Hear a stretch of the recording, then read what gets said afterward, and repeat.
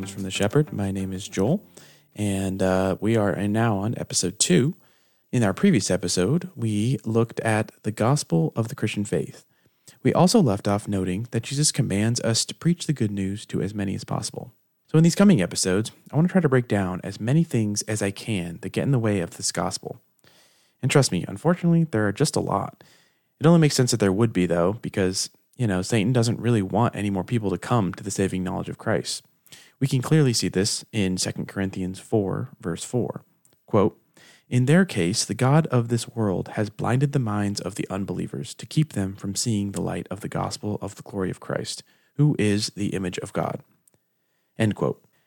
Note that the God of this world is a reference to Satan here. With all this in mind, I think the natural first place to start is probably one of the biggest criticisms that we hear charged against Christians from the secular world. That is, Christians are judgmental and hypocrites. Let's take a closer look at this. When a person first becomes a Christian and starts reading from the Bible, they start to learn about all the things God commands and how often we humans mess this up. We can clearly see this right from the get-go in Genesis. God creates everything, and he gives Adam and Eve one command: don't eat from the tree of knowledge of good and evil. They literally had everything they could ever need in the garden. All their needs were taken care of. But the one thing that they were told not to do is exactly what they ended up doing. This then naturally leads into the Ten Commandments, which is also known as God's law. When we break this law, we sin. Paul makes note of this phenomenon in Romans 7:7b. Quote, "Yet if it had not been for the law, I would not have known sin. For I would not have known what it is to covet if the law had not said, 'You shall not covet.'" End quote.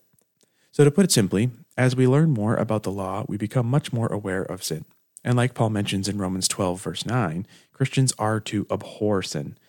Abhor meaning to look at sin with disgust and hatred. The problem and the unfortunate natural progression is that we usually start to hate the sinner behind those sins, all while conveniently ignoring our own sin.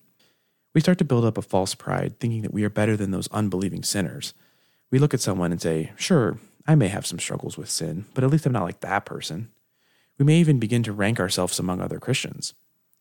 This, of course, brings us back to the topic of how non-Christians see Christians as judgmental. You don't have to look very far to find examples of this. We see this thing pop up all the time in the media. I'm sure you have heard of headlines of saying how some church or some group of Christians are protesting with signs that say something along the lines of like God hates gays or any number of things like that. Or I'm sure you've run into someone before who has said something like, I was told I won't go to heaven because of blank. And you can fill in the blank here with any number of sins. This experience is all too common, and this is where the label of judgmental Christians gets applied. Now, to be fair, I see a lot of examples in our current culture where Christians are immediately written off as bigots before someone has even talked to them, and this just isn't a fair criticism. But I don't think we can really blame them for thinking this. Unfortunately, as mentioned before, there are just too many examples of Christians doing awful things or showing real hate towards people. And as one might expect, this then puts a huge spotlight on Christians, where the secular world is now looking for any sins that a Christian may commit to call them out on it. It stands to reason that they would. If Christians are telling others that they need to live better lives and repent of their sins, then of course when those Christians are doing the same thing, they are rightly called hypocrites. And therein lies the problem. If we reduce Christianity to morals, then they have every right to do this. Christians are going to struggle with sin the same way as any non-Christian would. In fact, for Christians, it's probably worse because we know God's law. Therefore, we don't even have an excuse to say we didn't know any better. Let's turn to Scripture and see what Jesus says about some of this. First off, let's address the morality piece of this, as Jesus again and again makes this one very clear. We can read a good example of this in Matthew 19, beginning at verse 16. A rich ruler comes up to Jesus and asks what he needs to do to have eternal life. Jesus replies by saying to follow all the commandments. This man foolishly replies, I have done all of these. Jesus then turns the screws on him and says, go and sell all that you have, give the money to the poor, and follow me. You see, Jesus knew exactly where this man's heart was. We read in verse 19, quote, when the young man heard this, he went away sorrowful, for he had great possessions, end quote. Jesus knew that this man had definitely not followed all the commandments, but he broke through to what mattered most to this man, his money. We are often tempted to think like this as well. We can say, I've never killed anyone, or I've never slept with another man's wife, done any of those really bad sins. But once again, Jesus breaks through to the heart of the issue in Matthew 5. Jesus says that if you have anger or hate towards one another, you have committed murder. And likewise, if you look at a woman with lust, you have committed adultery in your heart. These are just a few examples, but as you can clearly see, we have most likely been guilty of breaking all 10 commandments at some point in our lives. And if we are truly honest with ourselves, some of these we continually break on a weekly, probably even a daily basis. Christians will continue to struggle with sin, so we have no right to say that we are better than anyone else. We are not magically free from sin. We may be free of the ultimate consequences of sin on account of Christ, but it does not mean that we will not sin in this life, at least not until we finally get to heaven, that is. We can see this in Romans 7:19. Quote, "For I do not do the good that I want, but the evil I do not want is what I keep on doing." End quote. We need to be more like Paul here and be honest with ourselves. I can confidently confess that there have been so many times when I have seen someone in need and have not helped them, even those closest to me. I have had friends and family who have asked for help or have been hurting and could have used comfort, and I simply wasn't there for them or have actively denied them. This is the good that I should have done that I haven't. And to the other side of this verse, I struggle with sin daily.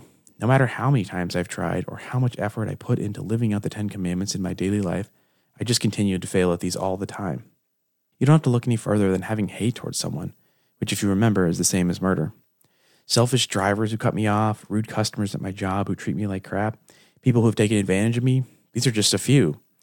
You may be tempted to say, well, Joel, those are people who have sinned themselves and probably rightly deserve your hate.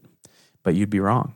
Jesus says in Matthew 5:43 through 44, quote, "You have heard that it was said, you shall love your neighbor and hate your enemy. But I say to you, love your enemies and pray for those who persecute you." End quote. The previously mentioned examples are just some lighter examples. I have been guilty of actively hurting people before with my words as well. When I'm frustrated, I can say some pretty mean things. I know in my head that I shouldn't be saying them, but they come out and then I have to ask for forgiveness. Hence, the evil that I do not want to do is what I keep on doing. Let's look at another example in Scripture. If you want to follow along, you can turn to John 8. It's a bit longer, but bear with me. It's a great passage, so it's worth reading. We'll start at verse 3. Quote, "The scribes and the Pharisees brought a woman who had been caught in adultery, and placing her in the midst, they said to him, 'Teacher, this woman has been caught in the act of adultery. Now in the law, Moses commanded us to stone such women. So what do you say?'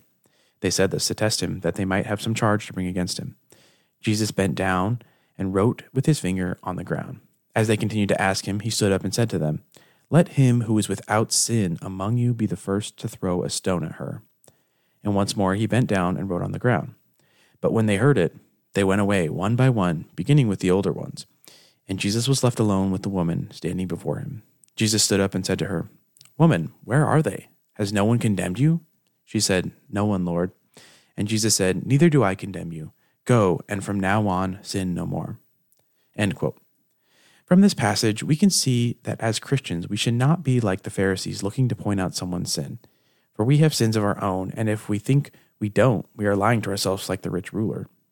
1 John 1:8-9 just cuts right to the point. Quote, "If we say we have no sin, we deceive ourselves, and the truth is not in us. If we confess our sins, he is faithful and just to forgive us our sins and cleanse us from all unrighteousness." End quote. The Pharisees took pride in following the law of God, but we see Jesus time and time again point out that their thinking is wrong. Keeping the law cannot save someone because no one can do it perfectly. And that is what it demands. It demands it to be done perfectly. So why as Christians do we so easily turn to the law to try to save non-Christians?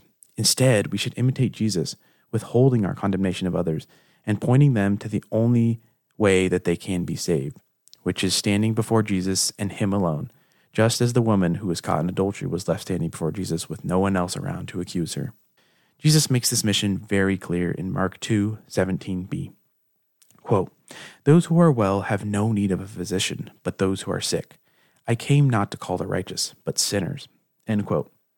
Jesus' whole reason for coming down to earth and dying on the cross was to save sinners, and thank God he did, because we are all sinners.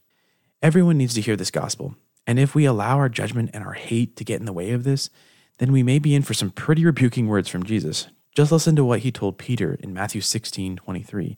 And don't forget that this is the same Peter that just a few verses earlier, Jesus said he was going to make Peter the rock that he would build the church on. But let's start at verse 21 to get some context. Quote, "From that time, Jesus began to show his disciples that he must go to Jerusalem and suffer many things from the elders and the chief priests and scribes, and be killed, and on the third day be raised. And Peter took him aside and began to rebuke him, saying, "Far be it from you, Lord, this shall never happen to you." But he turned and said to Peter, "Get behind me, Satan. You are a hindrance to me. For you are not setting your mind on the things of God, but on the things of man." End quote. This was Peter with good intentions, just trying to help Jesus avoid getting killed. And he was basically called Satan here. So I think we have to keep these words in mind when we, with less good intentions, get in the way of the saving work of Jesus, aka the gospel. I say all this not to condemn you or make you feel bad about yourself if you have done this before.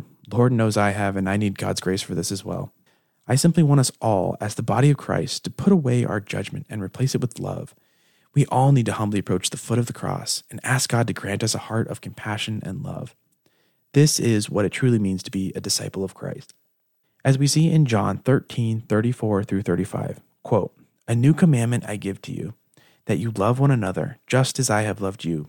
You also are to love one another. By this, all people will know that you are my disciples, if you have love for one another." End quote. And again, we read in 1 John 4:7 through 9, quote, "Beloved, let us love one another, for love is from God, and whoever loves has been born of God and knows God. Anyone who does not love does not know God, because God is love. In this, the love of God was made manifest among us, that God sent his only Son into the world so that we might live through him." End quote. So finally, to wrap this all up, the only reason we are able to love anyone is because Christ first loved us. We must daily, with the help of God, put aside our temptation to judge and hate, and instead turn our attention back to the gospel and remember the greatest love that has been shown to us, the greatest love there is. John 3:16, "For God so loved the world that he gave his only Son, that whoever believes in him should not perish but have eternal life."